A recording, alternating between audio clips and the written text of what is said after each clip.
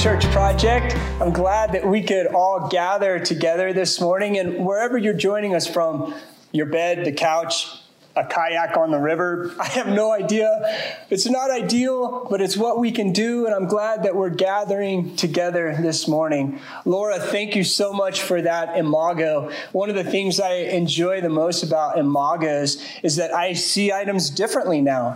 I remember one of our first imagos was a coffee cup, and so now when I see coffee cups, I think differently. And so thank you, Laura, for pointing out how you've seen Jesus this week. And I'd encourage anyone that's listening that, hey, let us know if you have an imago that you would like to share. Where have you seen Jesus in ordinary items? So just let us know if you have an imago. I want to just right now start out our time by a declaration. I would ask you to stand and declare this over our time together, but let's be real. Nobody wants to stand. All right, let's just declare this together over our time. And it's based out of Isaiah chapter 61, verses 10 through 11. Just read this out loud with me. I am overwhelmed with joy in the Lord my God, for he has dressed me with the clothing of salvation and draped me in a robe of righteousness. I am like a bridegroom dressed for his wedding, or a bride with her jewels. The sovereign Lord will show his justice to the nations of the world.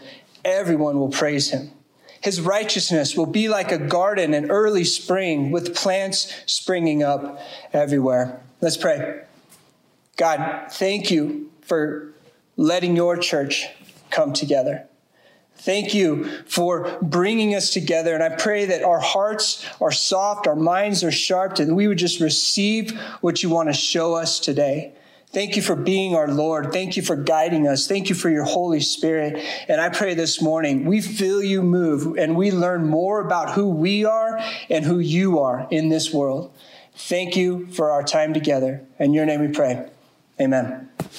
Hey, this morning I get the great opportunity to just continue the book of Proverbs. If you've been with Church Project for a little while, you know that we've been partnering with Waypoints Church, and we've been each taking different topics and speaking, like choosing wisdom and doing the things that God has asked us to do and to follow wisdom and to chase after wisdom in life. Last week, Ryan gave an incredible message. It's choosing joy over sorrow, and what an impactful message at the time that we're all going through right now. So Ryan, thank you for that message. And one of the things that I really have appreciated about this little series that we're in talking through Proverbs is we wrote these topics months ago while we could still gather as a church in one building, less than 6 feet apart. We wrote these topics, and it's neat to see how now we're in our different places, that these topics are very relevant for the things that we're going through and what we're experiencing. So Ryan's topic last week was just spot on. And this week, I get the opportunity to speak, and I'm talking over success over failure. Success over failure. And I'm excited to just show what I feel like God has worked in all of us this week to show us some incredible things. I want to remind us, though, this morning is a very special morning. If you've grown up in church, this might be that morning when you were a little kid. We're in the back of the church. You would come in waving palm branches like this is Palm Sunday. And this kind of leads us and ushers us into the Holy Week and leads us into Easter. And so remember that this morning, that this is the week that all of Christianity, like Jesus, came for. And so let's celebrate that and let's remember that as we go through that this week. Jesus is Lord. He's triumphantly coming into Jerusalem and he's declaring his goodness. And in our lives where we're at, may we declare that Jesus is Lord. He's triumphantly coming in and he's declaring his goodness and his holiness to the nations. So as we get into this topic, success over failure, I want to say this, like semantics are super important. A wise sage once said, we can't think beyond our vocabulary. Our definitions and our words drive our thoughts, our actions, and our decisions. So what is your definition of success? And what is your definition of failure? In my lifetime, the world has never experienced such unity and such rallying around a common enemy than right now. The enemy of COVID-19 has all of humanity warring together. We are all fighting the same threat, and we're all experiencing this together. No matter where you're at in the world, this is a unifying time. And I would say this, more than any time, I think we would all agree that success and failure can only be determined by our definitions and by our semantics and what we think of success and failure. What is important to us? What is important to you? What is worth our one and only life? And I would say this, maybe your definition of success and failure has shifted in the past couple weeks. If you're anything like me, it probably has shifted in the past couple weeks. Like one day you woke up and you thought, man, I love what I'm doing. I'm really successful at this. This is worth my one and only life. And by that evening, the government had said, your job is not essential. That might rock your world and definition of success. Or maybe you woke up and you had a prolific investment portfolio. Your future looked bright until March 9th, Black Monday, when the market just crashed. It reminds us and takes us back to 2008. And if your success was found in that magnificent portfolio, it might rock your definition of what success is. Or even others like chiseled rock, hard specimens of physical perfection. And your body is just in shape. Then you couldn't go to the gym anymore and you ate a lot of donuts. And so that definition of success failed as well. Our definition of success and failure is being rocked. And what we're going through with COVID is rocking our definition. I've seen your Facebook posts and your Instagram posts, and I've had conversations with many people that are being squeezed into deep introspection. And I'm with you. Like I'm being squeezed into deep introspection as well, evaluating life and evaluating meaning and evaluating what will change in us and what will change in the world at large that we know. And here's the reality. We can't hide behind our busyness anymore. We used to. We used to be able to just go about life and be super busy and not really have to think about the things that home arrest has caused us to have to think through. We've been forced into self-evaluation. And when faced with true self, with our true self, what comes out? When we have to dig that deep and think that deep, what comes out? Maybe it's past pains or current struggles, insecurities or hurts. Maybe it's dreams and hopes. Who knows what's going to come out in all of us as we've had to really think about our life and slow down. I would say all of this, whatever we're processing, makes up our identities. I think of Jesus. I think of Jesus when he first began his ministry and he grew up and he was about to go on 3 years of just taking this good news message to the world at large and hitting the deserts and hitting the sands with this good news message. And you see the very first thing that happens is Jesus is led into the wilderness. And for 40 days, he's tempted. We don't know if that's every day or just at the end or the beginning, but we know he's tempted and Satan tempts him. And he was being attacked by his identity. Satan was attacking his identity, and Scripture says, as Satan was talking to him, said, if you're really the Son of God, jump off this cliff. The angels will save you. Turn these rocks into bread. You'll be able to eat. And Satan attacks his identity. See, the truth is this. Satan attacks our identity, and Satan's attack is against our identity right now. Right off the bat, I want to make it clear that the word failure should not ever be attached to our identity. To a task, sure. Maybe we failed to accomplish a task, or the task was a failed attempt, but not our identity, not the person. See, the Bible is full of humans, just like me, who tried and failed miserably. Don't worry, we're all in good company here. Elijah, in one of the craziest parts of the Bible, you see he calls upon God to burn up an idol. And the other gods just couldn't do it, and he was making fun of the other gods. But God, Jehovah, burns down this idol and licks up all the water. And you see this magnificent thing happen. But immediately, if you follow that story, King Ahab and Jezebel make fun of him and yell at him. And Elijah just runs off into the desert, sucking his thumb, and he's scared. I'm like, would you call that success? Like, you just saw this amazing thing. We also see the story of Peter, who denied even knowing Jesus. Would you call that success? We see David stealing Bathsheba and then killing Uriah, her husband. Would you call that success? Or Jonah running away from God and ended up in a belly of a well and getting spit out where he was supposed to go. Like, would you call that success? Satan wants your identity attacked and attached to that failed task. So if you say, my identity is who I am because I failed that thing, and you label yourself a failure, that's exactly where Satan wants you. Listen to me what Scripture says about our eternal perspective on success, because Satan wants to attack our identity and attach it to that failed task. Proverbs 16:1-3 says this, "To humans belong the plans of the heart, but from the Lord comes the proper answer of the tongue. All a person's ways seems pure to them, but motives are weighed by the Lord. Commit to the Lord whatever you do, and he will establish your plans." So if we look at those three verses in Proverbs, success is committing your ways to the Lord.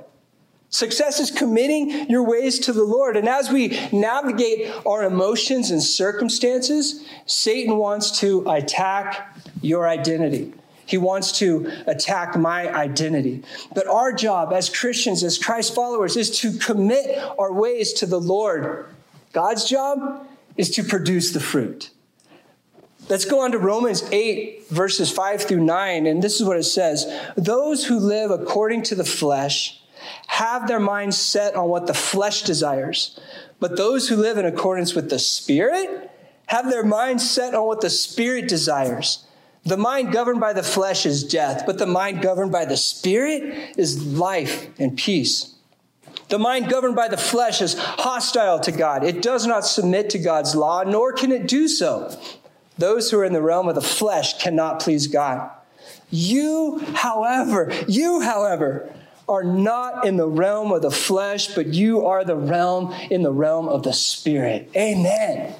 Like, God is speaking to our identity as sons and daughters that are being moved and governed by his Spirit. Biblical success is being led by the Spirit.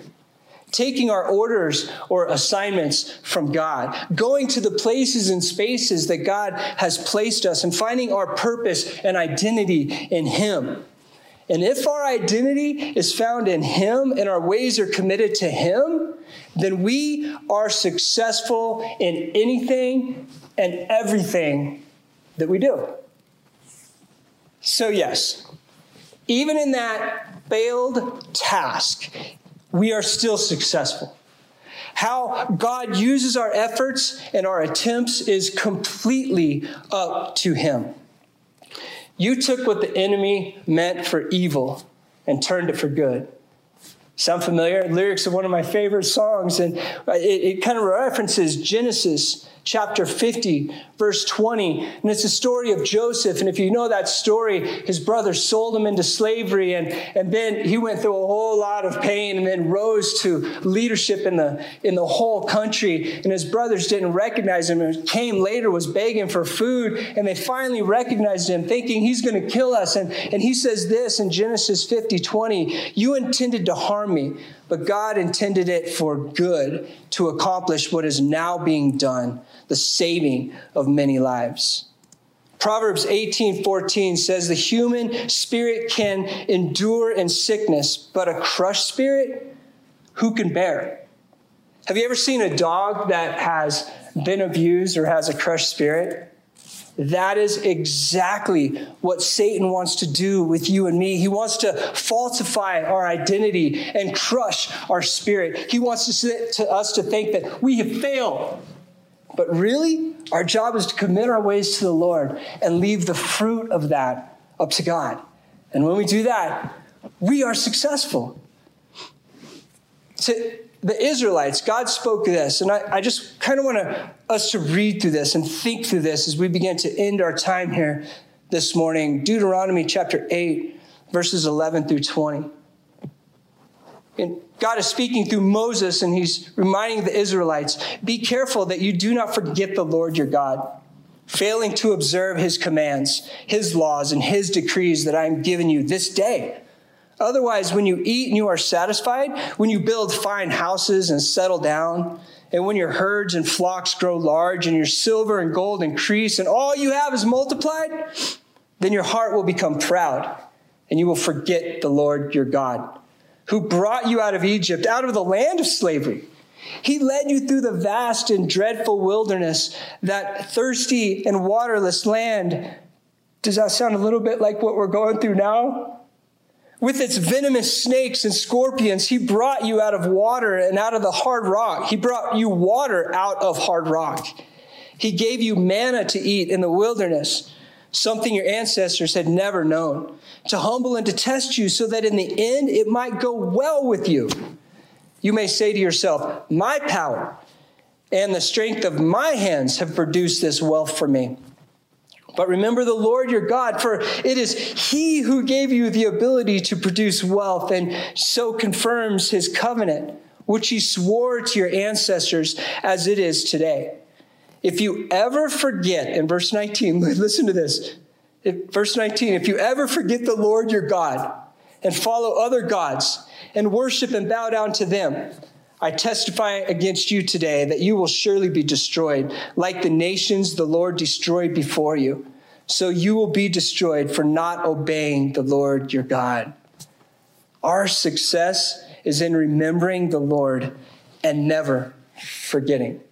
Beyond that, our vocations, our occupations are just custom designed tools that God has placed in our hand to remember the Lord and to show the world. So teachers, when you got to teach online, when you have to teach online, remember and show. Remember the Lord and show the Lord to your students.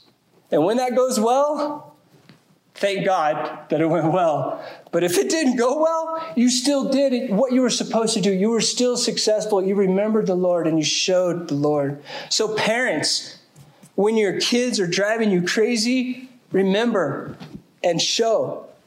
When today throws us a curveball wherever we're at, because we've all been thrown curveballs the last few weeks, our job is to remember and to show. So if we have jobs, if we're fired from jobs, if we're uber successful, if we're failing, whatever it may be, that's not our identity. Our identity is found in God, led by the Holy Spirit. And our job is to remember what the Lord has done and to show the world who he is. I want to end with this prayer. It's Psalms 31, verses 1 through 6. I will bless the Lord at all times. Church, I will bless the Lord at all times. His praise shall continually be in my mouth. My soul makes its boast in the Lord. Let the humble hear and be glad. Oh, magnify the Lord with me, and let us exalt his name together. I sought the Lord, and he answered me and delivered me from all my fears. Those who look to him are radiant, and their faces shall never be ashamed. The poor man cried, and the Lord heard him and saved him out of all of his troubles. And all of God's people said, amen. As we go through this time of just the unknown, and as fears come up in us and insecurities and successes and failures, may our semantics change. May our definition of success and failure completely change. May we remember what God has done and who we are. And may we march forward remembering who God is and showing the world who he is. Would you pray with me today? God, thank you for today. And I pray for anyone listening right now that if Satan's coming in and trying to rip off their identity and give them false aliases, that God, we would see him as the juvenile he is. And we would see those as juvenile attempts. And God, we would declare that Satan, you get behind me because God is before me. That God is the way. That our successes and failures are simply found in who God is and what he's already done. And so Satan, bye-bye, no more, not in our life, not in our hearts, and not in our mind. And I pray for your people, your church, that as we're worshiping together right now, that your Spirit would continue to move in us. How would you have me live my life today, God? Is this the way you want me to spend my day? God, where should I burn my calories today? Because my success is found in remembering who you are and showing you to the world. And God, I pray that your church would be encouraged during this time. That we would come out of this, not back to normal, God, but we would come out of this time, this COVID time of house arrest, that we would come out of this not normal, we would come back better. We would come back stronger, that your church would be stronger, God. And we thank you for our time together. And all God's people said, amen. I'm going to ask Weston if he would to just lead us in a very special time of communion. And so if you would just take the next few moments to go get those elements, and you got an email about that, go get those elements and then come back together and let's continue our worship as we do communion together. I love you, church. I can't wait to see you in person one day. But for now, let's just say amen.